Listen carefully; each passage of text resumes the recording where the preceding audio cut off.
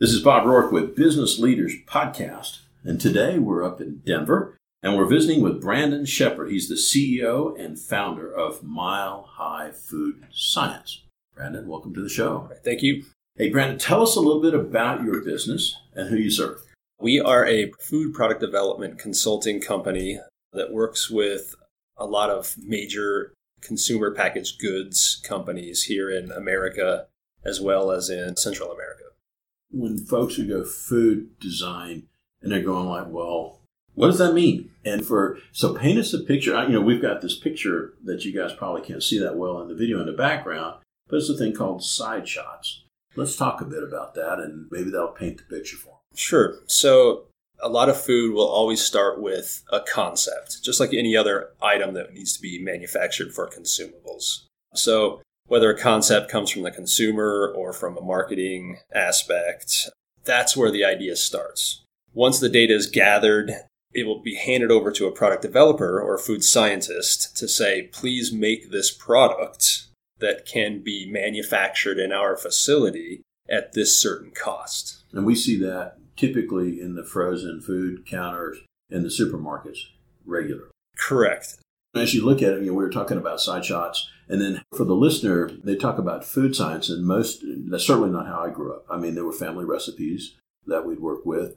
And what I see, and from what you were talking about, why I was excited about having you on the show, is you did the Hot Pockets work, you did product development for Hot Pockets, and then you've actually had a foray into the cannabis industry as well. Correct. Yeah.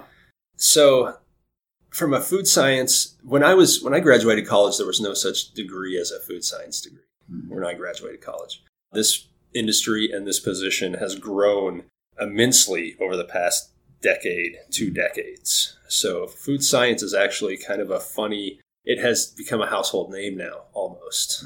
Everybody knows a food scientist somewhere, right? Or somebody. Well, you're my first, so well, I'm not well-traveled. Those are the rings I travel in, I guess. Yeah, so the need for this kind of product development and knowledge of the science and manufacturing of food is becoming very important and necessary in this environment.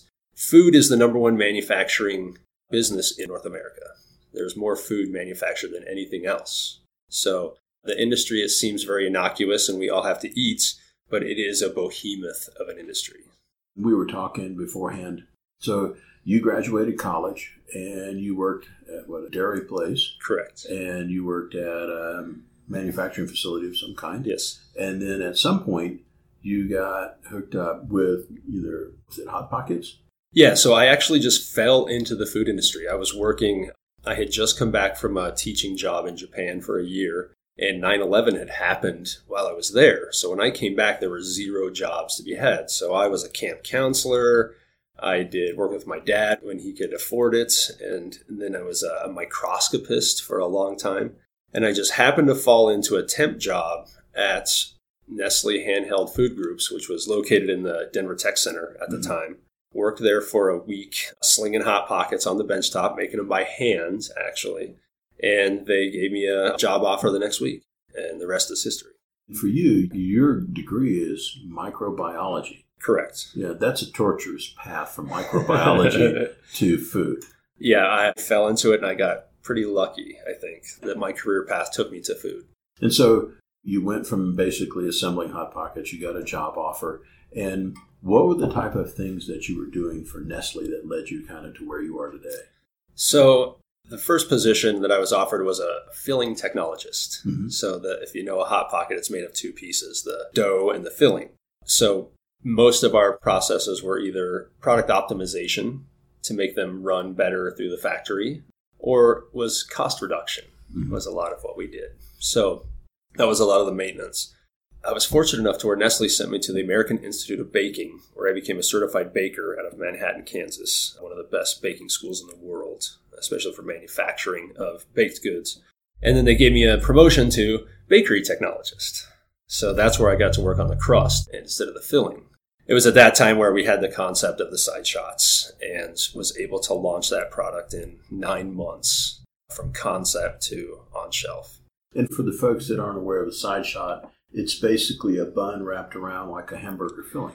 It was a slider. Sliders were huge at the time, and everybody wanted to get into the slider market. It was a no-brainer for a Hot Pocket to go in the same concept.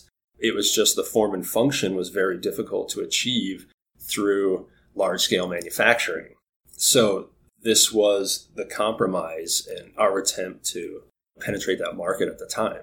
And that was something that you took from concept to market in a 9-month time frame. In 9 months, yes, scale up and everything through the factory, which is a pretty short time for this type of product at that scale.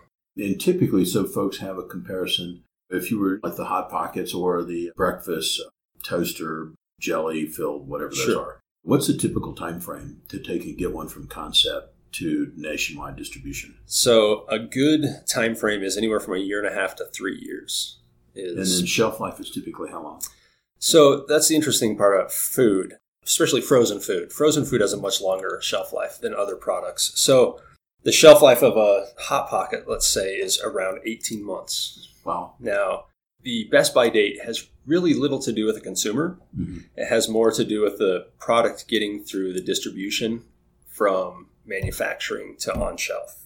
So it can take up to 6 months, 8 months for even a product to get through the distribution before it's on shelf. So the retailer requires that kind of shelf life in order to get the quality product in your hands in time. And typically, you were talking about this one was on the shelf and in demand for about 5 years. When I worked at Nestle, they published a book and put it out to everybody. And one of the interesting things I pulled from it was a line extension, which is what this is. A line extension is simply taking the base product and adding a new flavor to it or something, right? Mm-hmm. So the original Hot Pocket was a pepperoni and a ham and cheese. Mm-hmm. Everything else is a line extension, right? So the typical success rate of a line extension in this kind of a company is 2%, right? So for a product like this to sit on the shelf for 5 years after production, to me is a success. Absolutely. It's funny. I get so fascinated about what you do is as a typical consumer, you go past the shelf of all the frozen this and frozen that's, and you'll see something and go, well, that's unusual. Like the rage now, I think, is the little cup you drop an egg in and you microwave and you have your own omelet in a deal. Sure. And you kind of go, well, I mean, how many of us made omelets? But they make it convenient and microwavable. Right. And so that's out there. And then what was it? Poppers, the jalapeno poppers for a while were a big deal with various cheeses and so on and so forth. Absolutely. Totino's Pizza, right? The little tiny pizza bites, right? That was the number one competitor. You know, maybe it's just me. Maybe there's a lot of folks that are really familiar with this arena, but I was not. Sure. And so I think, and by extension, to segue a little bit, is that you have Colorado, for those that are outside of Colorado, don't know that the cannabis industry is fairly robust here. You were talking about you did a cannabis brownie at one point, and you broadcast it and all that stuff. Yeah, so here in Colorado, we're fortunate enough to have a new market, $1 billion market open up overnight. And one of the components of this market is food. So it was an opportunity that we thought we should go after. So we have created several products that are used in the cannabis industry, as well as we work with a lot of clients here that have existing products where we help them extend their shelf life or get more consistent dosing in their products, right? Just to make the product quality better. And the chewing gum one just stuck in my mind. I was going, well, there's something I wouldn't have thought of personally. So if you could, walk us through the thought process, time frame, design, and then execution. Fortunate enough for us, since we're a very small, tight-knit company, we can move much faster than the 9-month timeline that we have here. We have a concept for a chewing gum with cannabis in it. We actually have some products that have been made and distributed here in Colorado. We fell into that concept. Another one of these, we just happenstance to fall into it. The first production machine we made was in my garage to test the concept, prove the concept. That worked, so we went full steam and actually was able to develop a very well-received product that is unique. There's not another one out there, as far as I know, in this market. When you develop a unique food product, whether it's that one or that one, can you license, patent, or protect your design?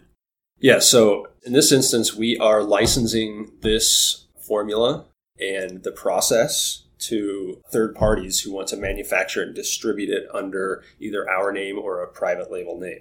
In the food industry, I tell people never patent anything in the food industry, especially a formula, a recipe, or a process, because someone like me will come right up behind him and say, well, I can change this, this, and this and get the same exact outcome.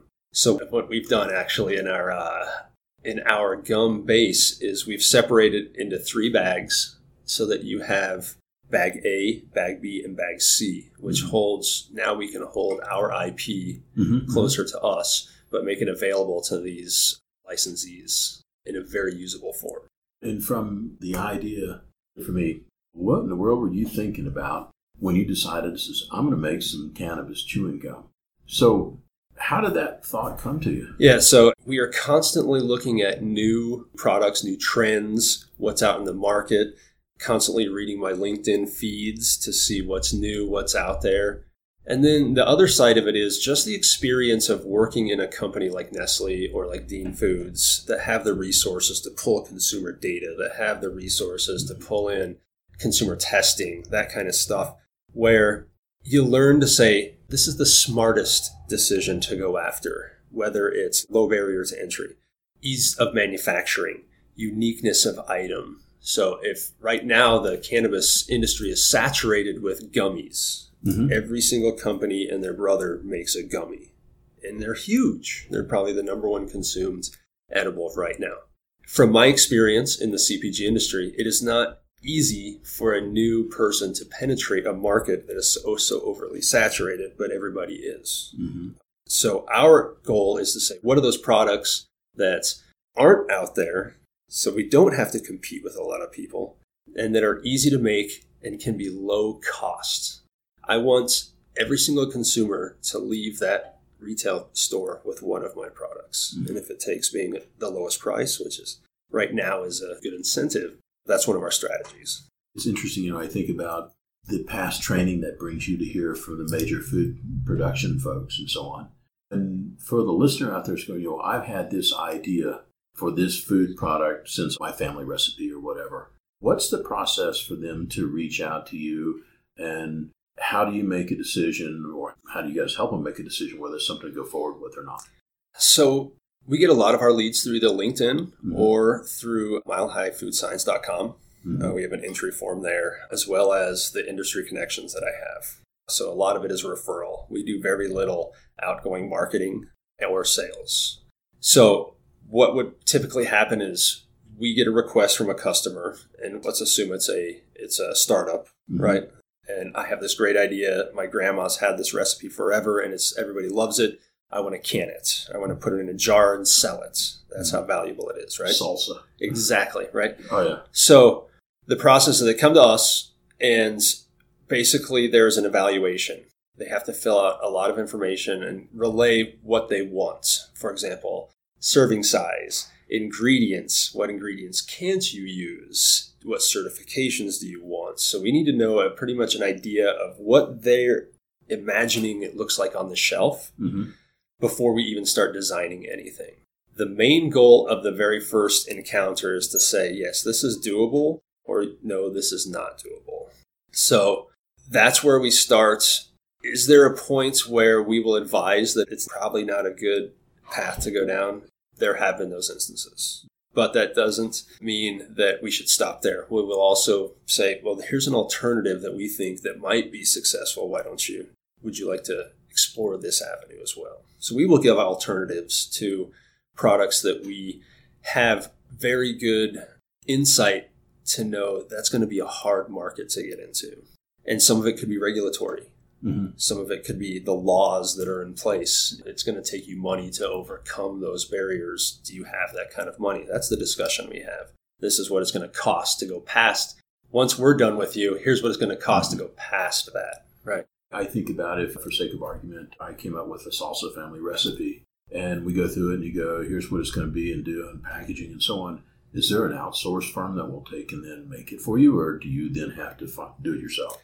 Absolutely. There are many co-manufacturers here in town and all over the country, big and small, that you basically take your recipe to and you say, here, can you please package this for me? And here's what I want the label to look like. And they will do it for you. they have to make sure it's safe. So there will be some testing and there may be some changes that have to take place at that because they have to produce a safe product that comes out of that manufacturing facility. But no, absolutely. And luckily enough, here in Colorado, we have a thing called the Colorado Cottage Act, to where there are certain criteria of food that you can make in your house and sell at a farmer's market to get you started. I think it's run under the Department of Agriculture, and they want to promote people getting into the food industry. Yeah, I've seen in the market in Vail, or actually in Minturn, and there'll be somebody with jams and somebody else with noodles and all that stuff. And certain products you can't, like chicken. They won't let you sell meat, right? And certain products that can really make you sick. Jerky? Yes.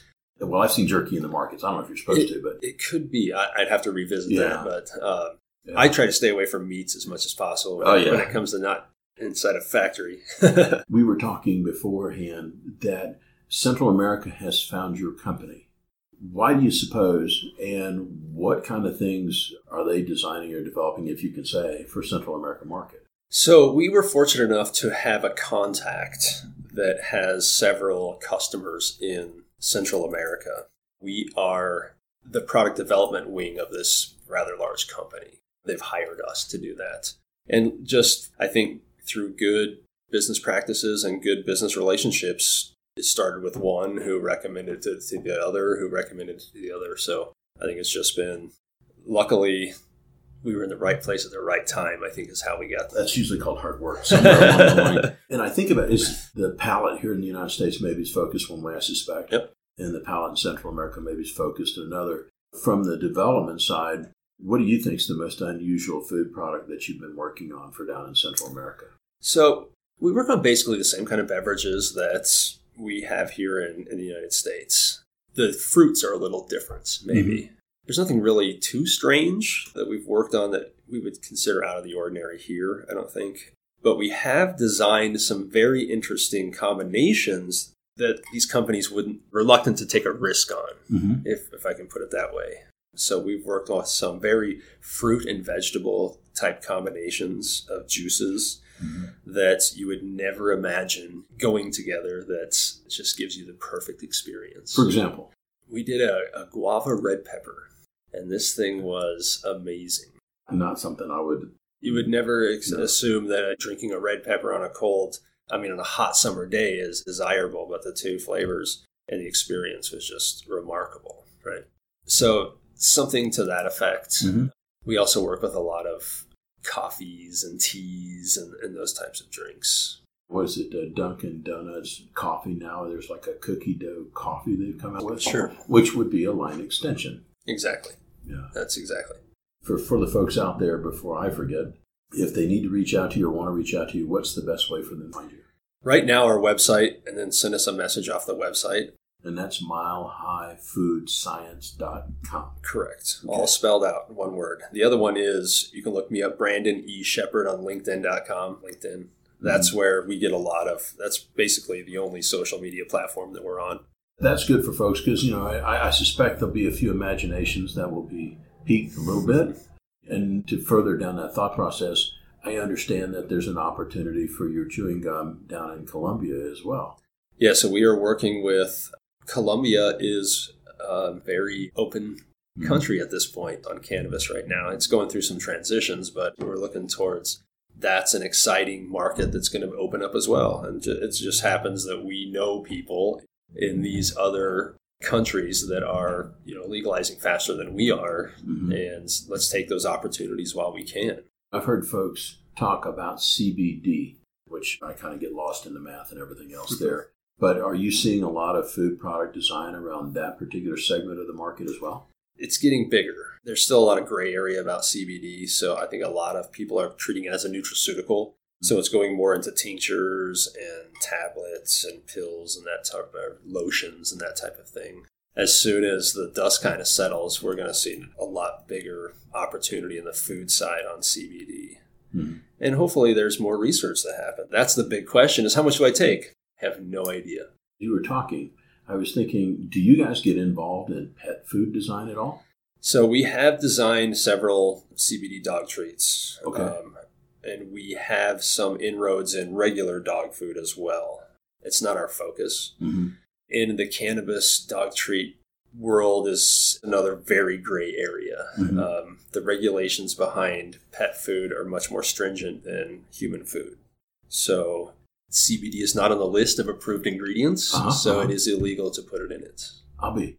Now, are people doing it? Yes. Are they having very good results? I'm going to say yes, the results I've seen.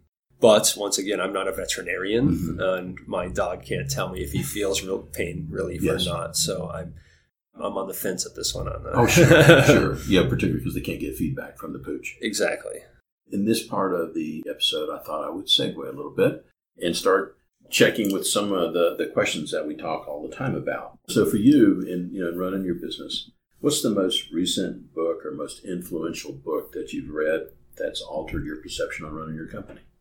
The most recent book I've read is, How to Make Friends and Influence People, right? I don't read a lot of business books, but I have to say the most influential book for my entrepreneurship has been The Fountainhead. So I read that when I was probably 25 years old, and it made me realize why I thought the things I thought. Put clarity to just the way I thought. And I try to take that as a lesson to say, here's how, if we just keep consistent in working this way, it's the right way to do it. I don't know if you're familiar with the book or not. I'm not. So that's probably the biggest, and I recommend everybody to read that book. And you taught English as a second language in Japan. How do you think that experience affected or influenced how you run your company? So that's a great question. The Japanese culture and how they run business is a very unique situation. And it works very well for them, but I don't think it works very well in the American culture of businesses. But I do like to think about what more of the structure that they have and the loyalty that happens within a company there.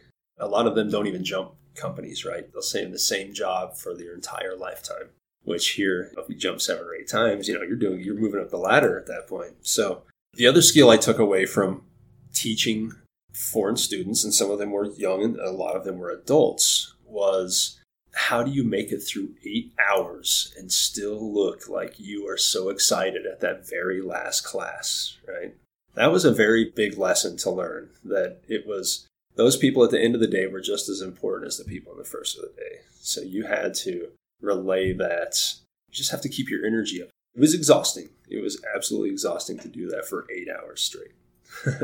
Got to learn how to get restarted all the time. Looking back over running that company, what failure, or at the time apparent failure, has served you and your company best or set you up for future achievement? I think we spoke earlier about I used to own a rock and roll bar when I worked at Nestle.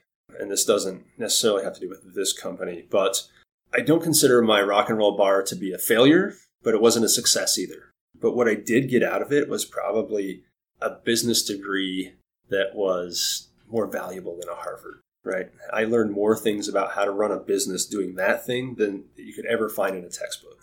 So I take a lot of the lessons I learned in that place and apply it to all my future endeavors. And that was probably the biggest one there. If you were to take and say today's Brandon and go back and advise the Brandon that was just getting ready to buy the bar and make it, what would today's Brandon tell that Brandon?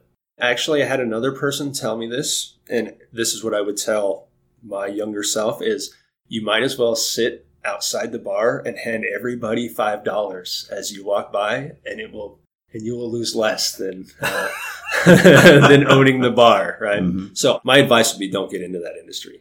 Now, one of the problems, and I will say one of the problems was we were a rock and roll bar, right? It was dark and it was loud and the drinks were cheap. And Colorado outlawed smoking inside 6 months into my business. So 95% of my clientele smoked. That's just how it was. So now, instead of the patrons drinking a beer and smoking at the same time, they have to drink some beer and then go outside and smoke and then come back inside and drink some beer. So it actually destroyed our business. It destroyed the music venue, little small local venue business here in town. Outside influence, huh? Amazing. I don't even know what to say. So that's what I think that was a major factor in, because we didn't have a bar where the clientele wasn't smokers, right? Those did exist, right? But that's not what we wanted to do. Wow. If you could take and put an ad on page 1 of the local paper sharing your company's message or advice, what would it say and why? The food industry is very rewarding, but it takes a lot of hard work. So we are there, and this is what we tell our big and small clients, we're there to hold your hand. We are a on-call food doctor, right? What was it back in the day? You had your doctor came and did house calls. Mm-hmm. That's what we do. So I would try to communicate to the community that we're here and we'll even come to your house to help you solve your problems, especially in the food industry. Good message. For you, what's been the best allocation of either time or initiative that's helped your company the most? The biggest influence we had that I could have put time into was actually when I worked at Nestle and when I worked at Dean Foods. Every time the salesperson, a vendor would come to the office, they call everybody and make the rounds, right? And I noticed that not many people went and talked to the sales guy. Even if I wasn't working on a meat project, they would still call me, for example. But I would always go out and talk to them. For whatever reason, I'm sorry, I don't need any of your products. I'm not working on a project like that, but thank you for how's the wife and kids, right? When I started my own business 8-9 years later, those are the people that helped me get new business, right? So forging those relationships, taking that time and just being polite and nice to these people was paramount in my success later. Interesting. Yeah. Good advice. Good allocation. They know everybody. The sales force in this industry knows everybody. Mm-hmm. So I was fortunate enough to have those resources available to me once I started on my own. Now, that doesn't mean that it was a home run every time, mm-hmm. but at least I had some help getting started. Absolutely. Good advice. What's the most unusual habit or what others may consider out of the ordinary that's helped you or your company most, and why? That's a good one. I think my biggest habit is always trying to think of something else to do. We're notorious here at this company for getting halfway through a project and saying, well, what if we did it this way, mm-hmm. right? So typically we'll continue the way that we'll finish that project out, but now we have some information to do something that's brand new, right? So probably my biggest habit, I don't know if it's considered lateral thinking or not, but that's probably my biggest habit. I get sidetracked by new ideas. Well, you look at the illustration of the side shots and line extension, which you've been taught, and you think, how can I improve, make better, make less expensive, or alter? Yep. I think that's the biggest thing. Where's the opportunity to make this better? Because you even mentioned that gummies crowded market in the cannabis space, but chewing gum not so much. Right, exactly. Yeah. Right. And there's a lot of identifying those gaps and all that other stuff that goes along with it. And that's vision. And a little bit of experience, just been failing. A lot of it has to do with already trying it and failed. Well, you can go for it if you want to, but here's what we learned. We've paid a lot of money for this education. Absolutely. Over the past 3 years, what belief or protocol have you established in your company that has most impacted you or your company's success, and why? That has to be convincing my wife, Barbara, to join the company. We saw a definite turnaround in our entire business model. And she is a microbiologist, too. Correct. Your kids have no chance whatsoever. Yep. Poor guy. What advice would you offer to a new CEO that's assuming the role of CEO for the first time, and why? Probably the typical response is go with your guts. And the other thing is you're going to make poor choices. That's just how you learn, right?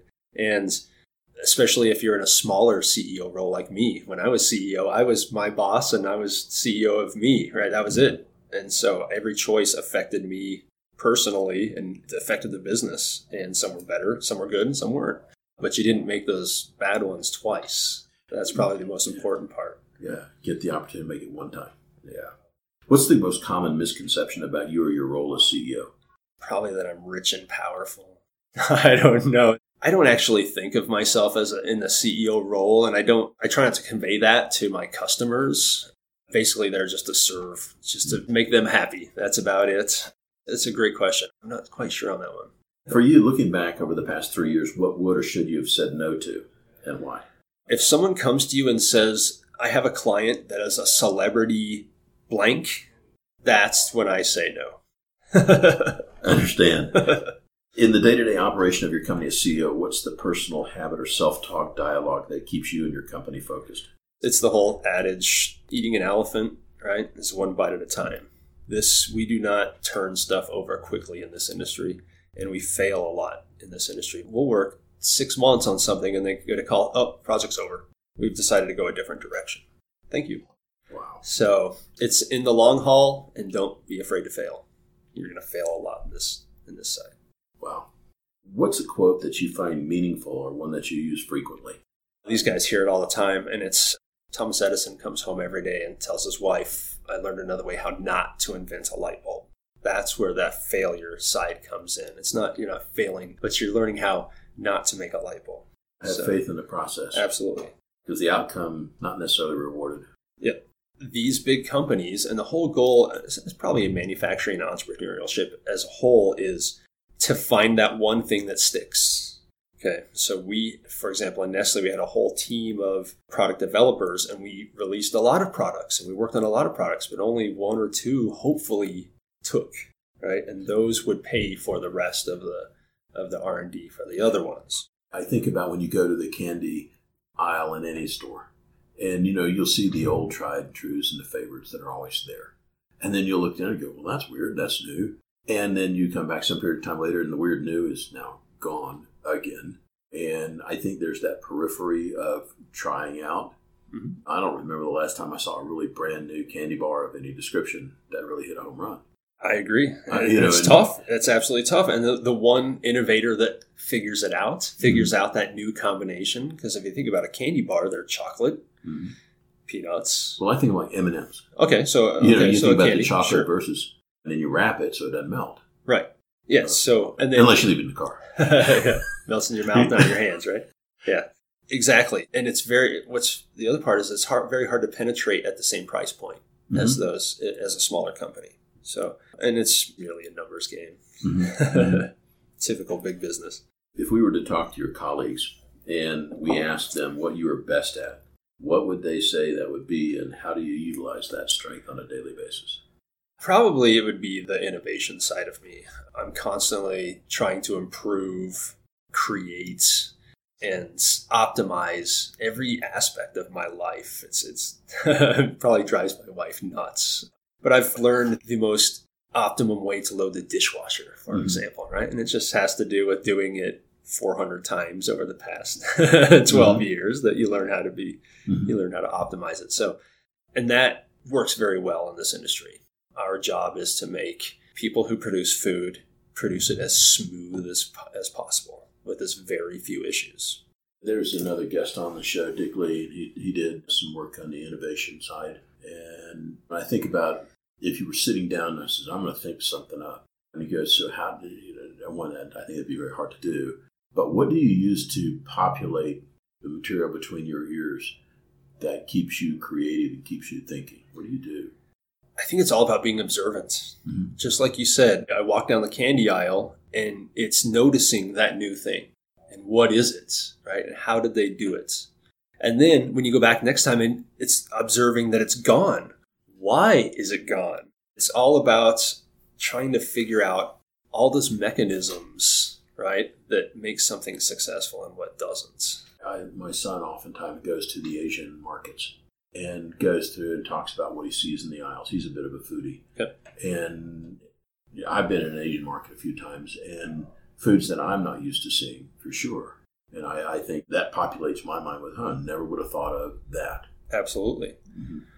And the other part of it is when I walk through the Asian markets, what's missing there, for example, the second or third generation that is 100% American, right?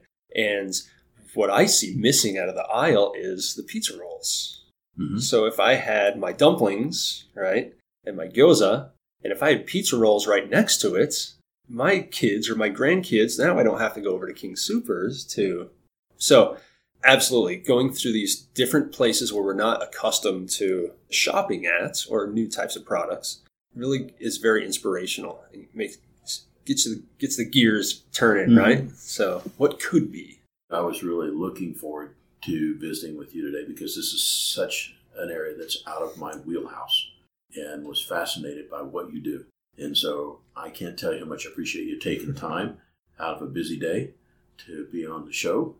And Brandon, thanks so much for your time. Well, thank you very much for having me. I appreciate it.